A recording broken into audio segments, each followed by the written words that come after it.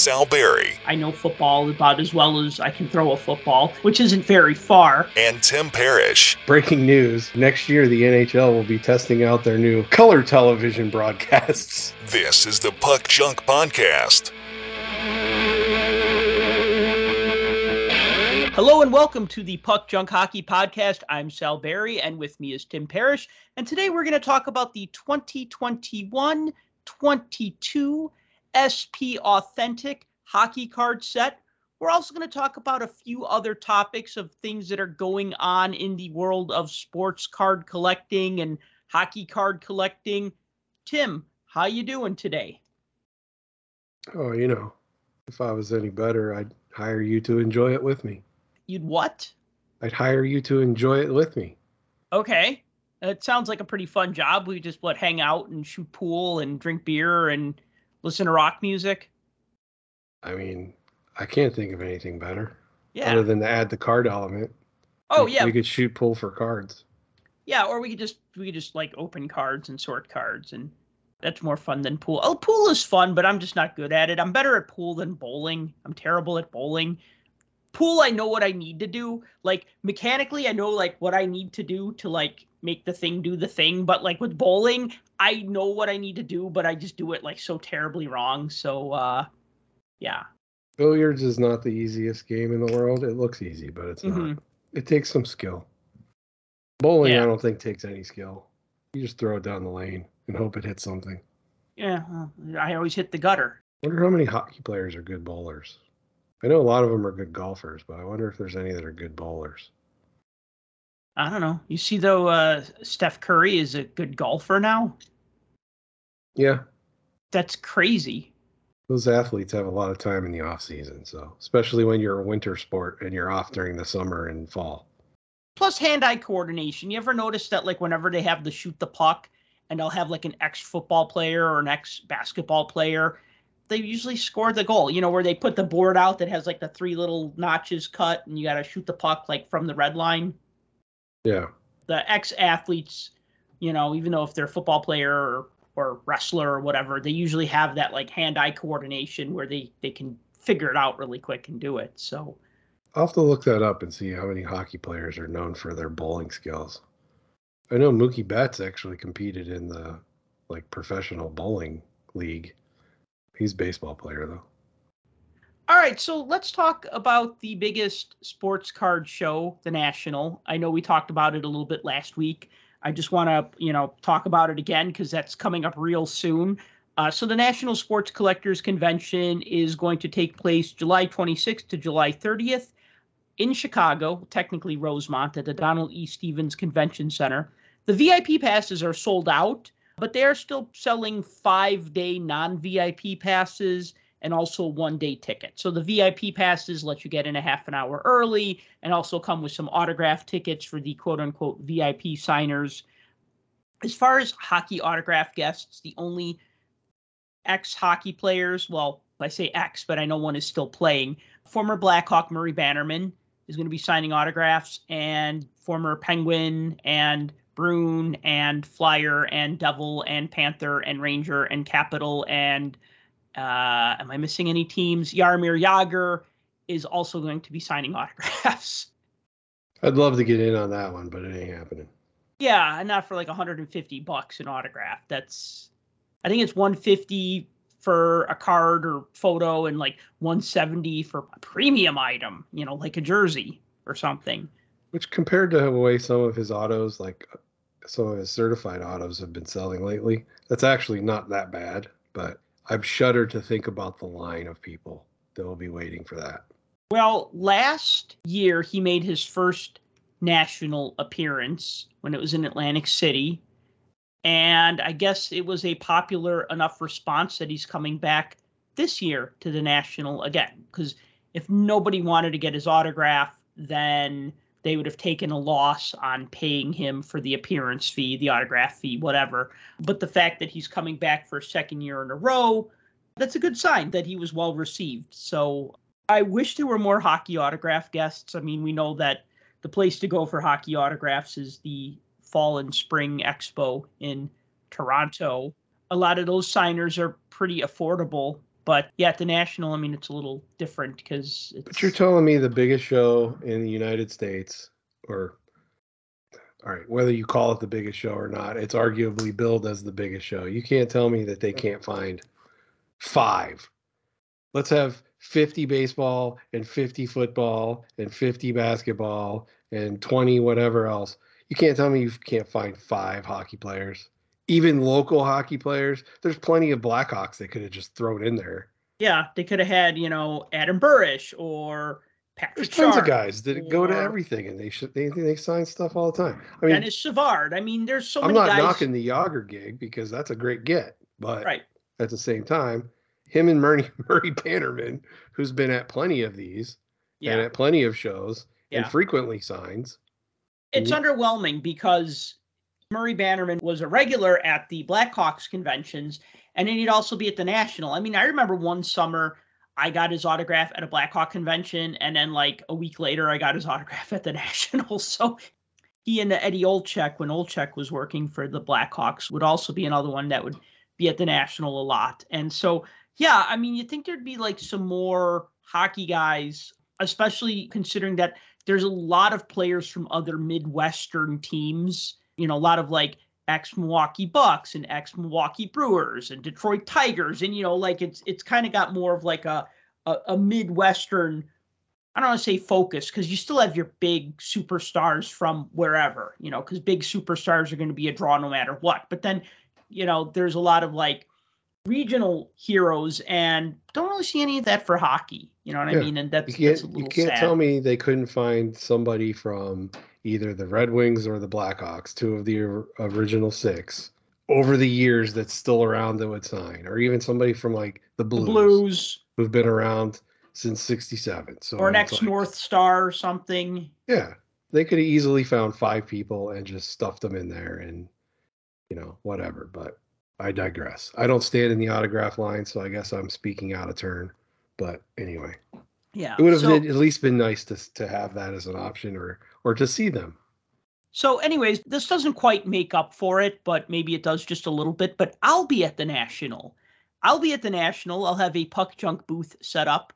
How much are your autographs? My autographs are worthless, so I think I have to pay you to sign something. I think that's how it works. Like, I'll be at booth 1011, and I'm going to be giving away the Puck Junk Bad Hockey Card Hall of Fame trading card set. It is a 6-card set, 5 cards commemorating 5 of the worst hockey cards ever made, plus a header card, because I like that sort of thing, with the checklist on the back. So I printed up 500 of those sets, and I will be giving those out to whomever wants one. Just stop by the Puck Junk booth 1011, ask for a set. I'll give you one. If you're not coming to the National, just reach out to me. However, Facebook, Twitter, Instagram, let me know that you want a set, and I'll mail you one free of charge. I've had people reaching out to me already because they heard in the last podcast that I was going to be giving these out. And they're like, hey, if I cover shipping, can you send me a set? I'm like, no. I'll pay the shipping. I'll mail it to you after the National. Like, I'll set one aside, but after the show, I'm going to just like sit down and just address a bunch of envelopes and send them out. I'm also going to be selling my t-shirts at 20% cheaper than what I sell them for online. So if you are looking for a cool hockey t-shirt, I'll be selling a bunch of those. Also, I just thought this was interesting. I'm just going to throw this out. This is unrelated to me or anything else. But remember the Ludex app and how they were sponsoring a local card show called the Ludex Sports Card Show?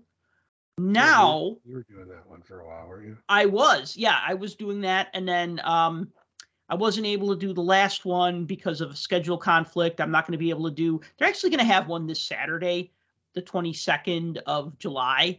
But here's the thing. It's no longer called the Ludex Show. It was originally called the Skyline Room Sports Card Show because it was held in the Skyline Room in Rosemont. It's actually like a room off of the Allstate Arena. And Ludex is now sponsoring the VIP lounge at the National. And I guess because they're sponsoring this VIP lounge, they can't sponsor their own show, or they don't want to sponsor their own show. I don't know what the story is there, but I just thought it was interesting because I'm on Facebook and it's like, the Ludex Card Show is now the Skyline Sports Card Show. And I'm like, huh? And then like a day later, I got an email from the National because I'm on their mailing list, and it's like, Ludex will be sponsoring the VIP lounge, which will have food and a full bar and other stuff. And I'm like, oh, okay, that's interesting. Makes no sense to me why you can't sponsor multiple things. That's weird. I don't know. I don't want to get my name out there as much as possible. I mean, if it's a business venture and they're a company and they're advertising, why not? I don't know. Whatever. So anyway, that's what's up at the National. And, the other thing I want to just throw out there really quick, a little more self-promotion, is that I recently wrote an article about hockey NFTs for the Hockey News. And it is in the current issue, the Champions issue, which has hit mailboxes about a week or so ago. Should be on newsstands if you can find a place that sells magazines. I know Barnes & Noble usually sells it. I don't know where else to buy a magazine if I wanted to buy one in person. Meijer still has a big magazine section. Really? I don't know if you have a Meijer anywhere near you. We got them in Illinois now, but not one near me. Anyways, so I wrote this article, and I talk about hockey NFTs. I talk about how Upper Deck came out with Evolution and how Sweet is coming out with NHL Breakaway. The article was published in the magazine. It was published online. And what was funny about that was when it was published online, Hockey News tweeted it out, which was great. They included me on it, which is also great. And then what was really funny was the article got quote tweeted over 200 times, had a ton of impressions. I don't know how much traffic it got, but everyone was just roasting the NHL for getting into the NFT game so late. And I even say it's a little perplexing that the NHL is now getting into this 2 years after it peaked. And it seems like everybody else is agreeing with that sentiment because everyone was making fun of the NHL and how backwards they are when it comes to marketing and promoting themselves. I think probably my favorite comment of all of them that I read, and I read a lot of them, but then I quit after a couple of days of reading them. But my favorite one was something like, breaking news, next year the NHL will be testing out their new color television broadcasts as opposed to the black and white or something of that nature. I thought it was funny. By the way, that is why the red line was usually dashed. So people watching hockey on a black and white TV could tell the red line from the blue line. Because when it's a black and white TV, red and blue looks alike. So that's why the red line was traditionally dashed. Don't know if you knew that or not. I may have known it, but it was not in front of mind. So no, that's okay. Now I know it again. So some of the other comments, this might be the most NHL thing the NHL has ever NHL'd. Few things are more NHL than the NHL launching lines of NFTs well after everyone has realized they're a ridiculous scam. NFTs are terrible in general, but the NHL officially hopping on that train when the NFT fake market crashed. Hilarious and very on brand. The interesting thing about that, and you interviewed him in the article, Jason Masheroff from Upper Deck, and talked about, their digital items that they're having. What are they calling them? Digital collectibles? Authentic digital collectibles. Authentic digital collectibles, yes. Right. Through the Evolution platform. I didn't really see too many people commenting about that. It was mostly just about the NHL jumping on board to the NFT because there's different aspects to the Upper Deck one. Right. That you don't really have with a traditional NFT. And I think, even though you touched on it in the article, I think they would be less critical of that because it has a lot more dimension to it other than some type of blockchain code of whatever it is you're buying.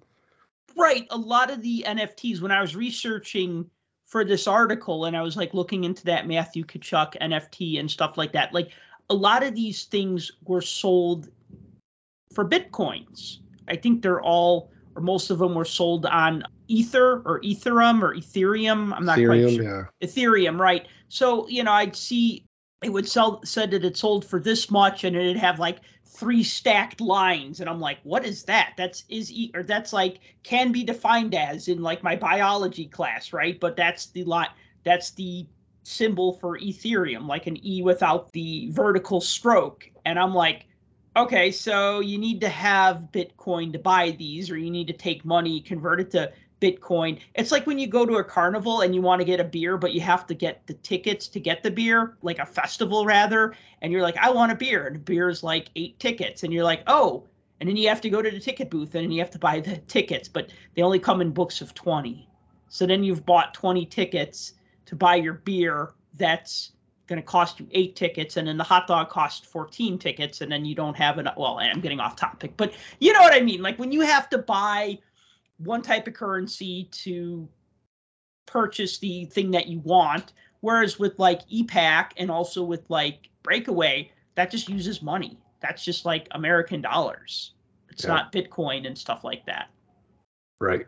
Although I suppose you could use Bitcoin to buy an EPAC, maybe. I don't You'd know have why to you'd want to, but transfer it first, though, I think. Probably. So anyways, I will link to the article. It's called The Collecting Evolution, and it's on the Hockey News website, and I will send you a link to that. Now, I know earlier we were on the topic of the National, but you want to talk about this Fanatics thing. So Fanatics getting into the card show business. Should we all be afraid? Everybody should be so excited because Fanatics, who's already bought up half of everything in the hobby, is now going to take over card shows. Yay! Should the hobby bros be clutching their cases in fear right now? No, this is for them. That's who Fanatics caters to. Apparently it is, yeah. This is what they're going to love. As they announced it, they're launching a new live events vertical, meaning they're stacking all of these different portions of the hobby together and owning it under one umbrella. But they have as a minority partner, if you read through the statements that were put out, IMG. And those of you that don't know who IMG is or haven't heard of IMG is a media, I don't want to call them a conglomerate because that would be like they own a bunch of newspapers and magazines and stuff, but they are a company that essentially contracts out and has under their umbrella personalities, whether it's athletes, leagues, actors, models, media personalities, artists, musicians, fashion people. They keep all of this under a huge umbrella and they do stuff kind of like an agent's group. So they're partnering with these guys. So not only do we have Fanatics that takes over and has the most of the licensing for the major sports, they have the means to produce the cards now with having Topps. They can make their own stuff. They own pretty much all of the apparel and have all the apparel licensing that they already have. And, they now have a marketplace that they can sell on, and they have an auction capabilities that they picked up. And now they're taking over all of the breaking and bringing it all in-house because they own all the distribution and they can make all the rules. Now they're going to do live events that are supposed to be geared to be more like Comic-Cons for sports memorabilia. Well, we have that. It's called the National. It's called the other major sports shows around the country, like the Dallas show, and like the White Plains show, and like the Toronto Sports Expo, but that's Canada, I guess, so they get an exemption. But we have a lot of these types of shows that are geared for this type of thing. Now Fanatics is going to get in on it, and they're going to have these events. What they're saying is as early as next year, and they're going to start off with a pretty big one that's going to be some type of con. Not really sure what it's all going to be about, but from what I read, Sports Business Journal put out an article about this probably a few days ago, talking about the whole process, and they hired Lance Fensterman, who was the founder of ReedPop, and ReedPop was a live events business that created like a whole bunch of events under its umbrella that it sponsored and designed and basically ran, like the Star Wars celebrations. Those were all them. The New York Comic-Con, that was theirs. So they hired this guy to be, I don't know what his title is, like Chief Strategy Growth Officer or something like that. Or I don't know, Chief of Comic-Cons. I don't know what his title is. But whatever it is, the whole idea is that they're going to put on these events that are supposedly going to cover everything from having athletes present, signing autographs, to major brands dropping product to selling footwear and apparel and having live stage events and selling merchandise and having exhibitions and having trading card companies and memorabilia collectors and all this kind of stuff all in one. Again, we have this. It's called the National. And so they're going to have this, I don't know how many times a year, however many times they want. Where they're going to put it, I don't know. Fanatics is an East Coast company. Are they going to throw all these on the East Coast? Or are they going to just bounce these around and have them everywhere? So I don't know. If they're going to follow the Comic-Con model, you're going to have New York, you're going to have a West Coast, like Comic-Con was San Diego Comic-Con, and then it just became Comic-Con. So they were like just bringing up Comic-Con, like, because when I really kind of started going to conventions, like bigger conventions in the 90s, there was Comic-Con Chicago, Comic-Con San Diego, which was just known as Comic-Con. And then there was Comic-Con New York, and these were all very big shows. And then eventually they got bought by Wizard Magazine, who was a popular comic book magazine at the time. And it got more expensive. They basically like increased the price, but decreased the floor space. And it was like more cramped. And I guess the reason why I'm bringing that up is because like when you have these shows that kind of like grow organically, like the National did and like Comic-Con did, they're great for a while, whether that while is 5 years or 10 years or 20 years or 40 years. But eventually, when somebody else comes in and says, all right, well, I'm a big business and I'm going to take this over, or we're going to do it this way and we're going to just flip the industry on its ear. And, usually these cater to people with deeper pockets. They're not thinking about the $50 table or $100 table for somebody to set up at the show. They're thinking about $800, $2,000 corporate booth type things. I mean, I've looked into some of these other shows. Well, I'll give you like a perfect example, like C2E2. Like if I wanted to be a vendor at C2E2, it is like, well, it's less than what it costs to be at the National, but it's not the National. And C2E2 is one of several entertainment expos. You know what I mean? So it's like, you know what? And I hear nothing but people complain about how much ticket prices cost for C2E2, for Comic-Con. When I heard the tickets were $30 this year for the National, I was like, wow, that seems steep. I think that's what they were last year, though. So sounds about right. But I remember when I went back in 2008, it was $20. Yeah. So, I mean, yeah, sure, inflation, but I never hear anything but people complain about how much tickets cost to those Comic-Cons. A lot of complaints have turned into these corporate shilling events where it's just everything is sponsored by everything else, and it's just people slapping their name on everything, and there's no authenticity to it anymore, and it's not fun. I mean, I'll give you another great example. I used to be really big into collecting Transformers. And they had a Transformer convention called BotCon. I think it's still around, but this is like a show that started in like the mid 90s, just as Transformers were like going away. This is like the early 2000s. I started going to these conventions, BotCon, and they were great. They were fan run. They'd have like voice actors signing autographs and stuff like that. And then what happened was then Hasbro stepped in, and then BotCon became the official Transformer. No, that would have been better. It was called OTFCC. It was like Official Transformer Collector Convention. OTFCC just rolls off the tongue, right? Yeah, absolutely. And everything became more expensive. The exclusives became more expensive, because they'd have like exclusive toys that you can only buy at the convention. And it was not as much fun. It just became more. It felt like, and I'm remembering something from like nearly 20 years ago, but it went from like where there was more like fan interaction with each other. And then it became more about, well, here's stuff that you can buy and here's some autographs that you can get. And those were still free because back then they were still free. But what I'd like to see is if Fanatics does do a show, I want these shows to be more like Comic-Cons. I want there to be more panel discussions. I bring this up all the time and I'll bring it up again, but I remember in like maybe it was 2017, I remember Topps was doing just a panel after the show closed on like a Thursday or something, just to talk about their new products.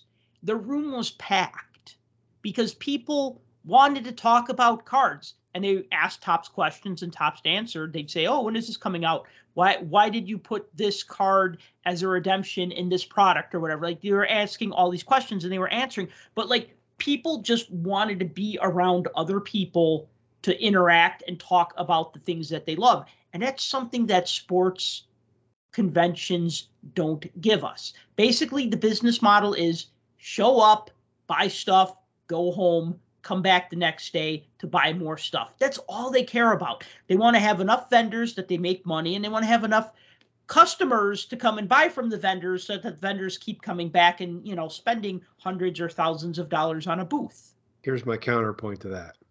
They do have panels at these big shows. The problem is, who do you want to see on these panels? Because if you could get the athletes to be on the panels, or you could get the people that are involved with some of the process to be on the panels, I think that would be insightful to a lot of people. Yes. But for the last, I don't know how many nationals we've had, what are these panels made up of?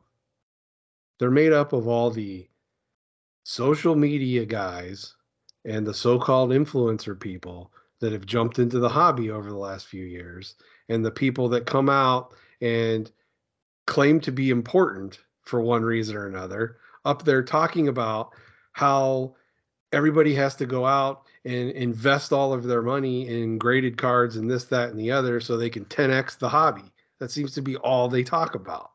And it's over and over and over and over again. And the Fanatics people are not immune to that either. So if they're doing a con for whatever reason, and it's a sports-based one, even though this guy that was hired to be in charge of all this says that not only is it going to be Fanatics products, but it's going to be other people that are, pushing the sports industry and stuff like that. It's going to be their hand-picked people that are allowed to display and allowed to have booths and are allowed to do what they say, because Fanatics has already laid the ground rules for all the people that can sell their product going forward. They've already said who could sell what, how they have to sell it, how it has to be displayed, how the hobby dealers have to do it, how the online retailers have to do it, how the hobby shops have to do it. They've already laid out all the rules. You can't possibly think for 1 second that you or I could go into one of their shows and set up a table in the corner and hawk puck junk stuff or give away our free cards and spend most of the time sitting there talking to people about their collections and things like that. That's not what they want. They want you to push their stuff, and they're going to want you to push their agenda. And this is the thing. Yeah, and this is the thing. I worry they're partnering with IMG, right? Mm-hmm. And I explained kind of what IMG was, but for those that also don't know, IMG is also the company that started the Mint Collective in Vegas. We've had this show for a few years now.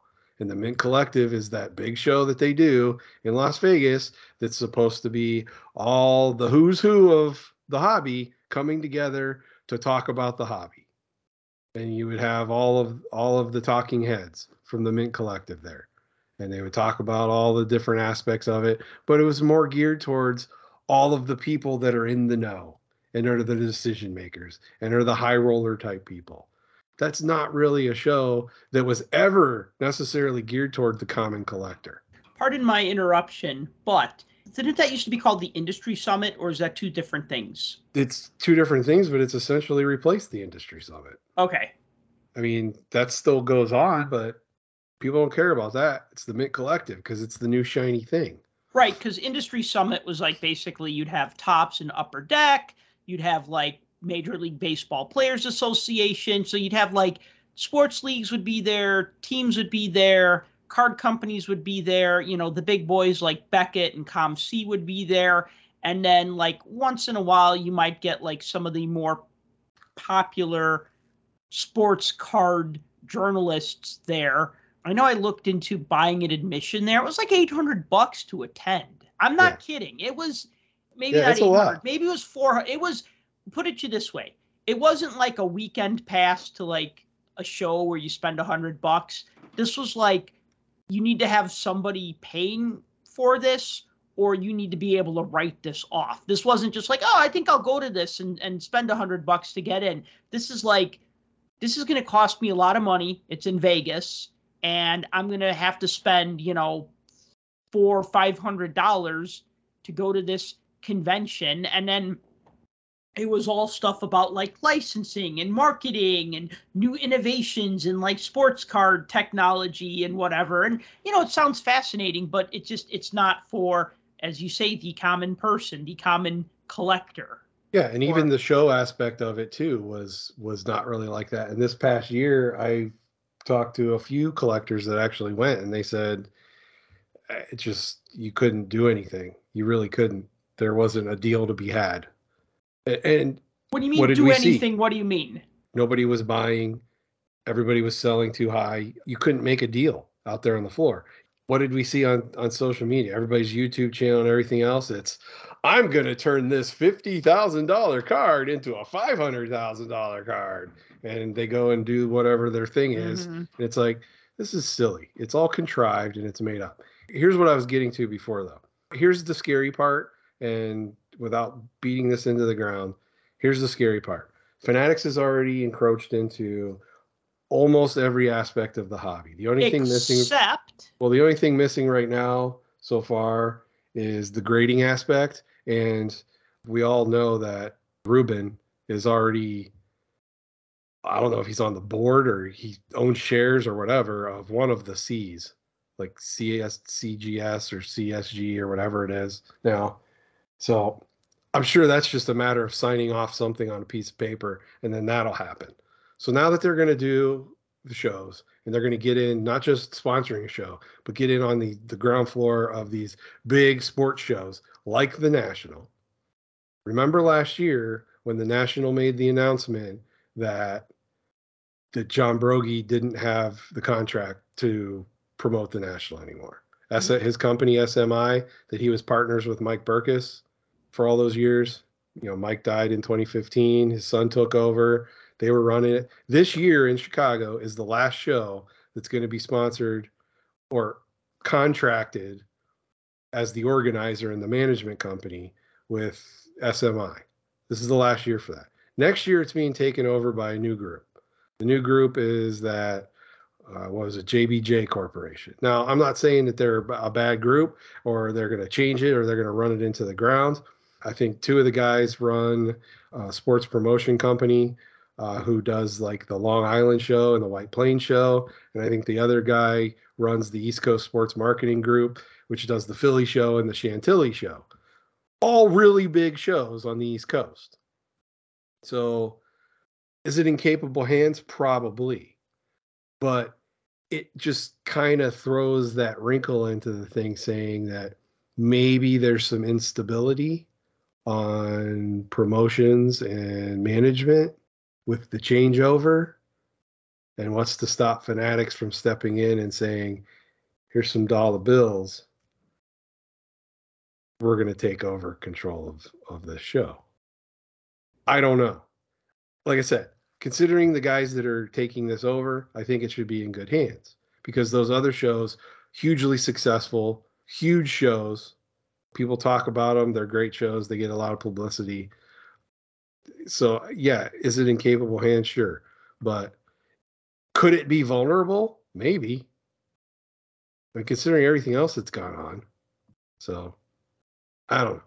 I don't like it. At what point does somebody start paying attention to say, okay, your vertical integration is starting to sound quite a bit like a monopoly? Well, and that's the thing, though. Okay, so a couple of things. First of all, the one thing that Fanatics really doesn't have its fingers in is hockey. Because Upper Deck still has the hockey from a card sports license. Standpoint, sure. From a sports standpoint, yeah. So what I'm saying is that, like... But I bet they have a lot of the athletes. I mean, yeah, if they want to sign with a company that doesn't have anything to do with hockey, sure. What I'm saying, though, is as a hockey card collector, a Fanatics show would do very little for me because they don't make hockey cards. They make football cards, basketball cards. and baseball cards. They have soccer, they have Star Wars, because they own Topps. So they get all those licenses, and that's great. But what I'm saying is that Upper Deck probably wouldn't be a presence at the show, would they? If it was a big show that had manufacturers there, I would imagine they would have to have some kind of presence. But it doesn't sound like that's what they're trying to do. It sounds like they're trying to do, when you start talking about like clothing and sneakers and stuff, it just, I don't know. It sounds like an everything show. Basically, it just sounds like, what's the kind of stuff that the hobby bros like? They like sneakers. They want their $900 Jordans. Okay. And they want their baseball jerseys. Okay. And they want their cards to be graded on the spot. Okay. And they want to be able to buy $5,000 boxes of cards. Okay. And it sounds like that's the kind of show that it's going to be. And I get that. But the counter to that is then, okay, so let's say they do one or two of these, they become hugely successful. Now all the dealers that would normally go and set up at the National, and those few ones that actually have hockey cards, because we know they're few and far between, even at the National.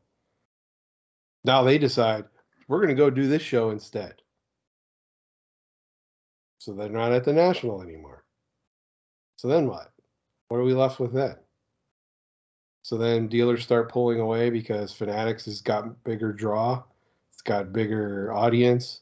It's got more pull, better autograph guests, maybe in different locations that are bringing in more people. I don't know. I don't see the PWCCs and the Beckett's of the world pulling away from the National just because Fanatics is also doing a show. Is there room for another big show? Yeah. PWCC will, because they are Fanatics. Well, yeah, but they're also sponsoring something at the National, at least this year. Part of that VIP lounge that Ludex is doing is also sponsored by PWCC. So I don't know. Everything is so intertwined, it's complicated. It should be kind of neat to see how this plays out, though. I don't think it's going to have any impact on like the smaller or regional shows, because you're going to have people who are going to say, oh, I want to go to a one-day card show in my neighborhood. And they're going to go. And that's still going to be a thing. And then you'll have things like... that's not what they're touching. They're touching the big ones. The White Plains Show and the Chicago Sports Spectacular. I think those will be pretty well insulated, too. Because you want to know what? If the athletes only sign at this one show that Fanatics does, and there's no way they're going to lock up every single current and former athlete. That's just not going to happen, right? And then you got people like, I don't know, like the Peyton Mannings of the world who don't really need to be a Fanatics exclusive athlete because they command such a high price for their autograph and they have such a high demand for their autograph that they're going to get it. You know what I mean? Or like Bobby Orr when he was signing at the Sports Spectacular and it was like $200 for a flat item or $800 for a rookie card, and people were doing it. I talked to guys who were like, oh, I'm going to get my Bobby Orr rookie card signed. I'm like, $800, man. Wow. It's a lot of money for a little bit of ink. It's funny you bring up Peyton Manning with Fanatics because he is one of Fanatics guys. Okay, well, that was a bad example then. He was like the feature athlete at the... How about Tom Brady? Brady? I don't know who Brady signs for. Well, we'll just, instead of me saying Peyton Manning, I'll just say Tom Brady. I was probably thinking of Tom Brady when I said Peyton Manning because, you know, I know football about as well as I can throw a football, which isn't very far. Let's talk about Ovation. Yes. Just a little bit, because I really want to get to our big topic, but... That's what I get every time I enter a room. An ovation? Standing ovation. Oh. A joke. Sorry. I don't know. So Upper Deck Ovation was last out in 2009, 2010. Now as its own product, yes. Coming back as an EPAC product. I remember Ovation being like these sets of cards that would come on a blister card. And there'd be like 4 of them. There'd be like set 1, set 2, set 3, set 4, and like an update set. I'm thinking of like 07, 08. Because I think I have like set 4 or something, or the update set, but not any of the other sets. I think at like once upon a time, I think they were sold at retail. Like, here's a set of 50 cards for $10 or something. But it was just like part of the set or something. To me, it's just another one of those, like, there's like so many things.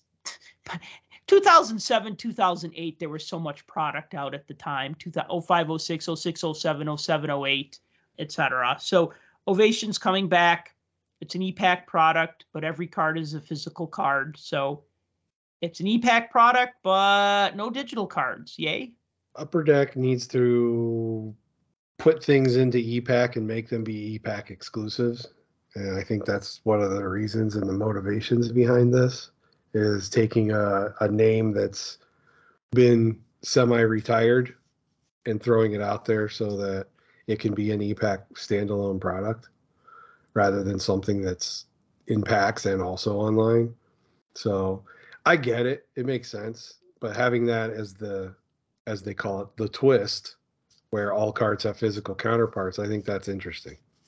My question is, will COMC actually scan the individual cards, or will they still be just one single scan and you never know what you're going to get from them? But essentially, it's a 200 card base set, 150 vets, 50 rookie cards. So it's nice that there's only 50 rookie cards. So it's at least attainable. It's not some kind of overblown rookie extravaganza of players that played one game and you've never heard from them again. But in typical fashion, as most products come out these days, there's a bunch of parallels.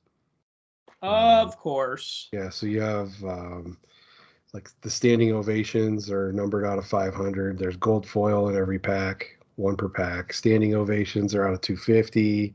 Standing ovation red are out of 100. There's also printing plates. There's the black one of ones. So there's a variety of things. There are autographs. I don't know how much the prices are because they haven't put those out yet, but it's 8 cards per e-pack, and there's 12 e-packs per box and 6 per case. So every hobby box has an autograph in it, and also one of those Upper Deck glass cards, which are like the plexi cards, which are kind of cool. You also get 3 world premiere cards, 2 other inserts, 5 serial numbers, and like I said, 1 gold per pack. So there's 12 in a box. So it'll be interesting to see what the price point is once they throw it out there. I'm not even going to guess because I'm always wrong. I'll be like, it'll be $8 a pack, and it's like $15 a pack. Yeah. If you look at the preview image, and I think Beckett and Cardboard Connection both have preview images up from the sell sheets, it's interesting. Some of the insert cards, like the world premieres or also the lead performer cards, they pretty much look like the speckled foil versions of the regular Upper Deck. I mean, not the design, but the background. Yeah, well, they're going to use certain foil board over and over. Yeah, the high regard rookies also look like that too. So it's like lots of speckled foil going on. Well, I'll tell you what I like and what I don't like. I like the fact that it's only 50 rookie cards because, like, this next set we're going to talk about, SP Authentic, has 99 rookie cards. And like you said, a lot of those guys play a game or two and then they disappear. So if you have a 21-22 product coming out before the 23-24 season, so it's already going to be like 2 years old by the time it comes out, you might as well narrow down that rookie checklist a little bit to just the 50 best ones instead of trying to be expansive. You know what? I get it. If you're putting out Upper Deck Series 1, Series 2, an extended series, you're trying to get as many rookie cards as you can in those sets, and I understand why people like rookie cards, and it's cool to have an expansive rookie set. But if you're making a set of cards that's like, oh yeah, these are players from 2 seasons ago, then you don't have to be that in-depth in your rookie card selection. And I think that's a good move. What I don't like, I've just never really been a big fan of Ovation. I think like its gimmick was it was a set that you could just buy. Like you didn't put it together pack by pack. It was like a box set or, like I said, blister carded sets or whatever. I mean, it might have been distributed other ways as well, but that's just kind of how I think about it. So I don't know. I guess you got to use the name. There's maybe some equity in that name. Like I said, I think they're gonna dip into some stuff that you haven't seen for a while and make them e-pack exclusive. Mm-hmm. Like they brought back Fleer or Fleer Ultra. Right. That's e-pack. So Ovation is going to be e-pack. They've already teased that Parkhurst Champions is going to be an e-pack product. Haven't seen it yet. Ooh, ouch. It's also not going to be the retro type product like it has been. It's going to be like on everything, on all encompassing. So it'll have current players and everything else. But Oh, we really current haven't and- seen anything. So, Oh. yeah, it's supposed to have both, but we haven't really seen anything about it yet. I like So. Parkhurst sets being retro. Well, and the regular Parkhurst sets for the last few years have been modern. It's just Parkhurst Champions was always that throwback. Right. And if this is going to also be called Parkhurst Champions, you'd expect it to be the same thing. But with what they had teased previously, and again, this was one that they announced it and then it fell off the face of the planet. So I don't actually remember them announcing 21-22 Ovation. I feel like that came out of the blue. So I finally got around to opening a box of 21-22 SP Authentic hockey cards. It's about $180 for a hobby box. Used to be about $250. I think the price has kind of gradually gone down because last I checked, it's $180 a box. You get 10 packs per box. You get 9 cards per pack. And then on the box, it says collect at least one autographed Future Watch rookie per box on average. There's a 100 card base set. And then there are 99, not 100, 99 Future Watch rookies. So you get your 100 base cards, and then you get cards 101 through 199 are Future Watch rookies, and you get like one per box. Well, you get one autographed one per box, and then you might get one that's not autographed, or you might get 2 that are autographed, although I don't think I've ever pulled 2 autographed rookies from the same box of SPA ever, as far back as I can remember. I will say just this about the base set, first of all. I've always liked SP Authentic's look. It's a nice, clean look. It's an interesting balance of like clean and high tech. Meaning, like, if you think about like those old cards from like the 50s and the 60s where they would cut out the player and put them against a red background or a blue background or a yellow background, kind of like what Upper Deck does with its OPG retro cards. So what SP Authentic does that I really like is they put the player against a white background. Sometimes there's like some color swirls or something in the background, which kind of reminds me of the old Skybox sets from the early 90s, if you remember the Skybox basketball sets.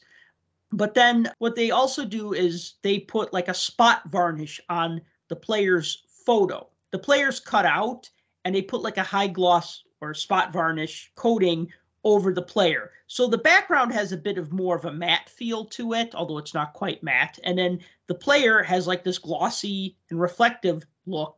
Then they put like the silver foil. And sometimes I make fun of cards for having too much foil, but SP Authentic, the silver foil with the white background, it's just great. I love the design of these cards. My only complaint is that there's too many cards of players wearing their road uniforms. And I get it. They play half their games on the road. But you have something like this where the players in their road uniform, they kind of blend in with the background. It's not as exciting as something like where the player is in their home uniform and they really pop off that card. It looks great. I'm a big fan of the design. This is never a set that I would actually finish because there's too many short printed rookie cards. Many of them or most of them being autographed, so that's going to just drive up the demand. But I've always liked SP Authentic, and, you know, as far as I'm concerned, I'll continue to like SP Authentic. One thing they did change with this year, though, I think, is the size of the photo. The player photo, the part that you said that was spot varnished, is much more pronounced and front and center and takes up more of the card than it has in the past. Because SP, like you said, is always white. It's some kind of white. But it's always been very white. Because most of the design and the whiteness of the background has stood out. And the player is usually cropped a lot tighter on those cards than they are this year. Wait, you mean in the past they're cropped tighter? No, in the past they're more like head to toe. Yeah, because they're cropped down to where the player's much tinier on the card. Right. So now it's zoomed in and you have like either from the knees up or the waist up or. And there's a very good reason for that. And that's because these are 21-22 products, which means the photos are from 2021. And if you remember, the 2021 was actually just in 2021. It wasn't 2020-2021, even though that was the season. It started in January of 21. And so the teams were playing in their home arenas. This wasn't the bubble league, but there were no fans. Remember, we had the stadiums with the tarps over the seats, or some had like cardboard fans in the stands, and you had very limited camera angles. So a lot of the products from 21-22 kind of have these boring camera angles where you have players from like the knees up or the shins up or the waist up. And that's because of the limited camera angles that photographers were given during that 2020-2021 pandemic shortened season. I guess what I'm saying is I'd much rather have the player take up the majority of the card than the white background. But part of the design of the card was that background, and there'd be kind of like an interesting geometric pattern, like a color burst or something behind the player. And then the player would be kind of like either emanating from that or overlapping with that in some interesting way. But there was still a lot of white space around it. And yeah, I get it. You'd rather be able to see more of the player and less of their skate laces. And I get that. But well, there's many years where you can take like 07, 08, 09, 10, 11, 12, and look at all of the SPs and you're like, which one's which? I have no idea. Because they all start to look similar. And so you have to really know, okay, this one's background design, they went diagonally. And this one, they were kind of curved. And this year they were pointy things sticking up. And I don't want to say it becomes monotonous, but kind of. But that's the theme. Like, that's what it always looked like. Mm-hmm. So that's why I'm saying this year, I feel like it was a departure kind of from where it had been. Okay, I see what you mean. So with the rookie cards, like I said, some are autographed, or most are autographed, some aren't. But you'll love this. The cards are, as they say, hard signed. Not a fan of that term. I'll just say signed on card, because the autograph is signed on the card, not on a sticker that got affixed to the card later on. But, hard signed, that's what they like to say. It's like what they like to call it. So if anybody cares, my future watch auto in my box was Garrett Pilon, who's played, I think, a total of 3 games for the Capitals. So, what? Yay. Garrett Pilon, you're rich. Yeah. You're rolling in the dough now. Now, I did actually get a second autograph in my box, which was really cool. It was an Anton Lundell limited auto patch numbered out of 99, and that's actually pretty cool. It's a nice looking card. Oh, wow. That's a nice patch. Yeah, it's a nice patch piece, and again, the autograph is on card. Is that part of a letter or a number? Looks like part of a number. That was nice. Now, you get a ton of inserts. Like, my box had 56 base cards and then 30 inserts or parallels, counting the auto patch. So, by the way, you do get 9 cards per pack. If you get a thick patch card, then you only get 5 cards in that pack. What was interesting was one of my packs was shorted. It only had 8 cards. And I was like, hey. And then, when I got to, a few packs in later, then that pack had 10 cards. So I still got as many cards as I was supposed to. But it was just weird to be, shorted a card in a pack and then get, 1 extra card in another pack. Almost by design. Almost, yeah. So there's one insert set called Pageantry. And I don't know what to think about these cards. There's so much foil on them. I don't know if I love them or if they're an eyesore or if I love them because they're an eyesore. But these kind of remind me of something that you'd see in 95 Topps hockey or even those Fleer retro type inserts from the 2000s, 2010s. You know what that looks like to me? It looks like, remember Ultimate Victory? Oh, yeah. Those were reprised a couple years ago in Extended Series. Yeah, that kind of reminds me of the Ultimate Victory with all that crazy foil. But, speckled foil. It's got this swirly foil pattern. It almost looks like an early 90s Broder card, those fake cards. Yeah, I can see that too. My first job was working in a card and comic book store, and I remember we had all these Shaquille O'Neal fake cards, and half of them had foil borders like this, or almost the whole background was foil, because that's what became really big in the 90s. So pageantry, at first I thought these were like one per pack. I got 7 out of my 10 packs had a pageantry card. So they're pretty common. Who was that one? Chicago Blackhawks legend Taylor Hall? Oh, yeah, Chicago Blackhawks legend Taylor Hall. I mean, he hasn't played a game yet, so I can't use him for Puck Doku when they had, like, the Blackhawks and the Bruins. They did a Puck Doku game a couple days ago where it was just all original 6 teams. And I'm like, all right, no complaints here. Yeah, that one was too easy, but I made it too easy, so I got a bad score. Oh, it was too easy. And I was like, first I was like, I'm going to just pick obscure goalies. And then I'm like, okay, darn it, I can't think of an obscure goalie who played for this team and this team. So then I just kind of went with like, tried to be obscure. And I got like a uniqueness score of 9. That's pretty good. 9 players. Well, some of them were like 0.3% or whatever, like some of the guys that I picked. I think my lowest score has been like 30 something. That's good.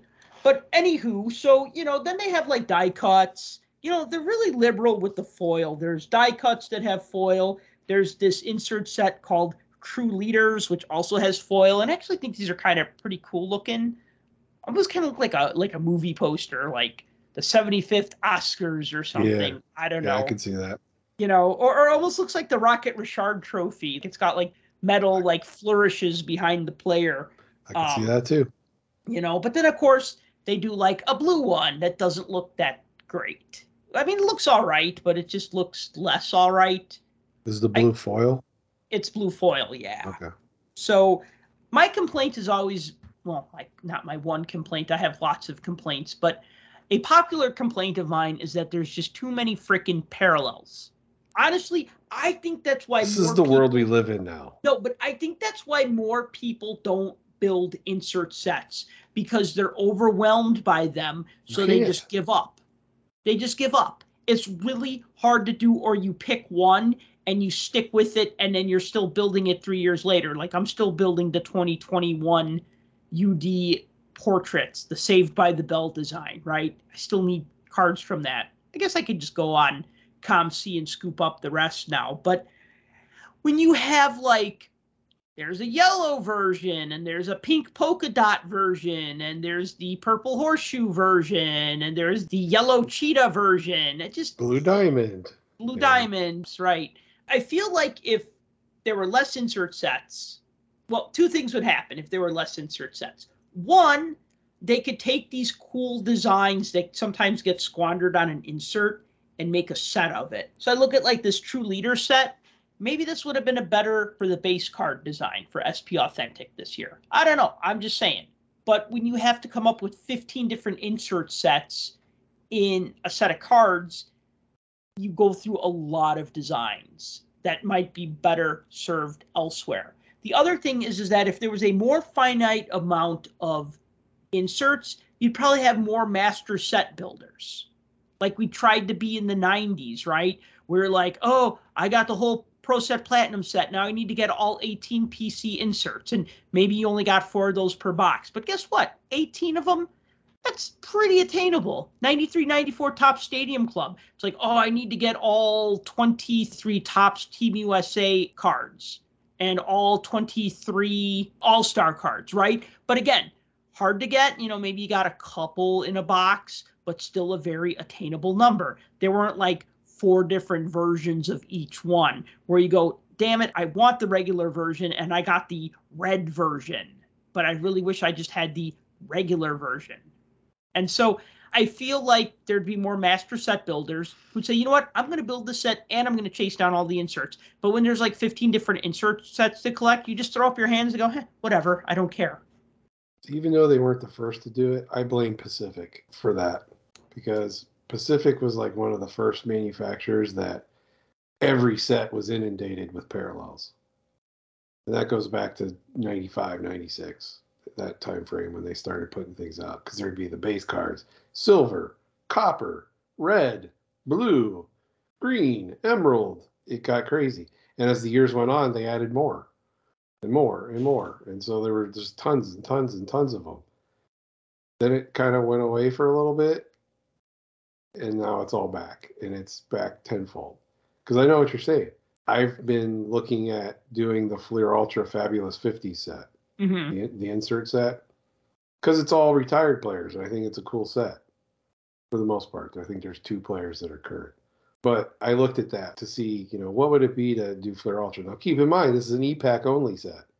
But there's the base cards, and there's the blue foil, and then there's the silver foil, and then there's the gold speckled, and then the gold rainbow, and the green foil, and the rainbow foil, and the red foil, and the red rainbow foil, and the silver rainbow foil, and the speckled rainbow foil.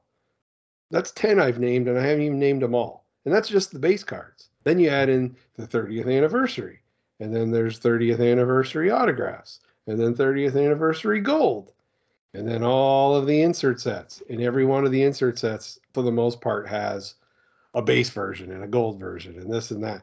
I mean, when all said and done, if you don't count the base cards just by themselves and you only count everything else, I mean, Flair Ultra just by itself has probably 50 different sets within itself to collect to build a master set. So you're right. It's virtually impossible to do that. Well, and that's the thing, because people don't build master sets, and a lot of these inserts end up in my 3 for $1 boxes, or in dime boxes, quarter boxes, or for, 33 cents on ComC or whatever, because people are just like, well, I'm not going to build this. And other people are like, well, I'm not going to build this either because, I'm just going to stick to the base set and the rookies. So my 2009-10 champs set that I'm putting together. It's kind of a master set, but it's a pseudo master set because there's no way I could build a full master set, especially considering you have all the mini cards, and all the mini cards have red backs and blue backs and alternate backs, and every one of them has a version of that. Not to mention the yellow animal parallels, which most of them are impossible to find and have never surfaced. Couple that with all the autographs, and especially the Hall of Fame autographs that are included in there, that include not only hockey players, but also other sports. So there's stuff in there like Michael Jordan, for instance, or Joe Montana, or, players like that. So it's impossible to build it. So I'm slowly muttering away at most of the parallels and then all of the 500 some base cards. So yeah, it's hard for a set builder, the chase of being able to put together a master set. I think those days are long gone. I think it'd be easier if we just didn't have the red and blue and all the other versions of base cards. Sure. Okay. Why not? But like with the insert cards, then it's just like, okay, am I chasing? Inserts should be inserts. There shouldn't be parallels of the inserts. Right. I think that's the line I just don't want to cross, right? Even MVP has parallels to the inserts. MVP comes out and they have gold parallels of all the inserts. Right. Remember they did the mirror that had like the different photo? Yeah. Like this past year, the pinpoints and the domains all have gold versions. Yeah, I actually pulled a gold pinpoint and I'm like, yeah, all right, whatever. It's gold, it's silver foil, gold foil. I think the gold ones look better than the silver ones, but still, the fact that there's one of each, it's like, come on. This is an entry-level set, and there's parallels to the parallels. Right. Well, yeah, but with SP, it's not exactly an entry-level set if you're paying about $18 a pack. $18 a pack, but 2 autographs. Yeah. One guaranteed, and one you're probably going to get another one. Right. Yeah, that's definitely affordable. I mean, when it comes to 2 autographs in the box, I've seen worse. I've seen $300, $350 for one auto. I'm struggling in a good way. I'm struggling to find a time when I was disappointed with a box break of SP Authentic. I don't mean that I looked at the rookie card and said, this guy, because you know what? If it's a player you like, or if it's the hot rookie that year, then yeah, of course you're going to be happier that you got that player regardless of the product. But like looking at SP Authentic, I've always liked the set. I know like a lot of times when Upper Deck would do its redemption programs at the National, and they'd be like, buy 4 packs of SP Authentic, open them at our booth, and we'll give you a redemption pack. Or they'd put out like a list of cards that you could buy, like this or this or this or this. And I'd be like, well, I already have all the Upper Deck Series 2 that I need. So all right, I'll buy SP Authentic. And, I'd buy a couple boxes of it so that I'd have the packs to open each day at the National. And I was never like regretting that I bought a box of SP Authentic. Now, contrast that with Panini when they would do their show redemption programs. And I think one year I bought a box of Luxury Suite, and I was like so underwhelmed with like what I got. And then I remember like, or you Luxury Suite was rough. Or you could buy Score, and it's like, more Score. Okay, fine. And it was just like, okay, so I could either buy this cheap product Score, but I think it was like a box of like jumbo packs or something. So it wasn't like a $30 box. It was like a $100 box of jumbo packs or like a box of Luxury Suite. And I think I bought one of each. And then like I got my redemption packs and they were all like football cards. And I'm like, this is terrible. I hate you, Panini. Why you do this to me? You make me spend $200 on hockey cards that I kind of don't want so that I could have football cards that I definitely don't want. Plus, even though I'm still building those sets, those Score sets were terrible. Yeah. Yeah. At least with Upper Deck and their redemption sets. I mean, I'd be like, I didn't get a hockey autograph. I just got this LeBron James guy. Oh, darn. I guess I'll have to settle for this LeBron James autograph that I got in this redemption pack. Like one year, I think I got LeBron James and I got Ryan Sandberg and I got a couple of Blackhawks. It was pretty good, but I was doing a lot of the redemption packs. Upper Deck still hasn't said what their plans are for the National. Of course, that could change any moment now, but they will be there, but I don't know what kind of redemption program they're doing. Speaking of redemption, did you get a bounty card in your box? I got 2 cards that had the scratch off areas. They were you got both, 2 of them? Okay. I got 2 of them. So they I think are you're only supposed to get 1.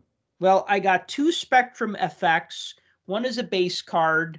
One is a rookie card. Okay. And they also have copious amounts of foil. And actually, there's these other cards, copious amounts. And then there are these other cards called SP Top Rookies. And those also have copious amounts of foil. There's a lot of foil. This is a Hanson Brothers set. They just put on the foil. Nice. Putting on the foil, coach. Are you gonna redeem your bounty cards? For what? You need to get like all of them, and then you scratch them, and then you put in the codes. Yeah. Are you gonna chase those? No. You're gonna go on eBay and like buy all the unscratched codes? Nope.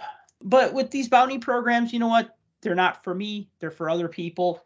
I like SP Authentic. Definitely going to try to either build or buy a base set because these are cards that, even though from year to year the design is pretty similar, I still just like the way these cards look. I think about what hockey cards looked like 30 years ago, and I look at something like this now, and I'm like, man, this is just amazing. And I know I'm just geeking out over simple computer graphics, which are like nothing. But, the 15-year-old in me still thinks these are pretty freaking cool. It's a far cry from airbrushing the jersey and superimposing somebody else's head on a different body. Oh, I feel like you're spoiling one of the Puck Junk Bad Hockey Card Hall of Fame trading cards that I'll be giving out at the National this year. I'm not spoiling anything. All right, so any last thoughts before we wrap this one up and call it a podcast? I think that the sun will come up tomorrow. That's what I think. That's based on the empirical evidence that the sun has risen every day of your life? I'm just going out on a limb. Well, you heard it here from us first that the sun will rise tomorrow. And also, SP Authentic is pretty cool, and I recommend it. What do you think? Recommend? Yay, nay? I say yay. In years past, I've generally bought a box or 2 of this. Mm-hmm. I just haven't in the last few years because, I haven't bought a whole lot of anything in the last few years. So yeah, and it's been tough, especially with stuff coming out all helter-skelter. I mean, here we're at the end of the 22-23 season, right before the 23-24 season, and we're talking about a 21-22 product, but it's still going to be like that for a while, so we'll just make the best of it. That's great. The sun will come up tomorrow. All right, well, thank you for listening to the Puck Junk Hockey Podcast. As always, if you've enjoyed the show, please be sure to like and subscribe. If you're coming to the National Sports Collectors Convention in Chicago, please be sure to visit the Puck Junk booth at booth number 1011. And until next time, collect what you like. For more hockey goodness, follow us on Twitter at Puck Junk.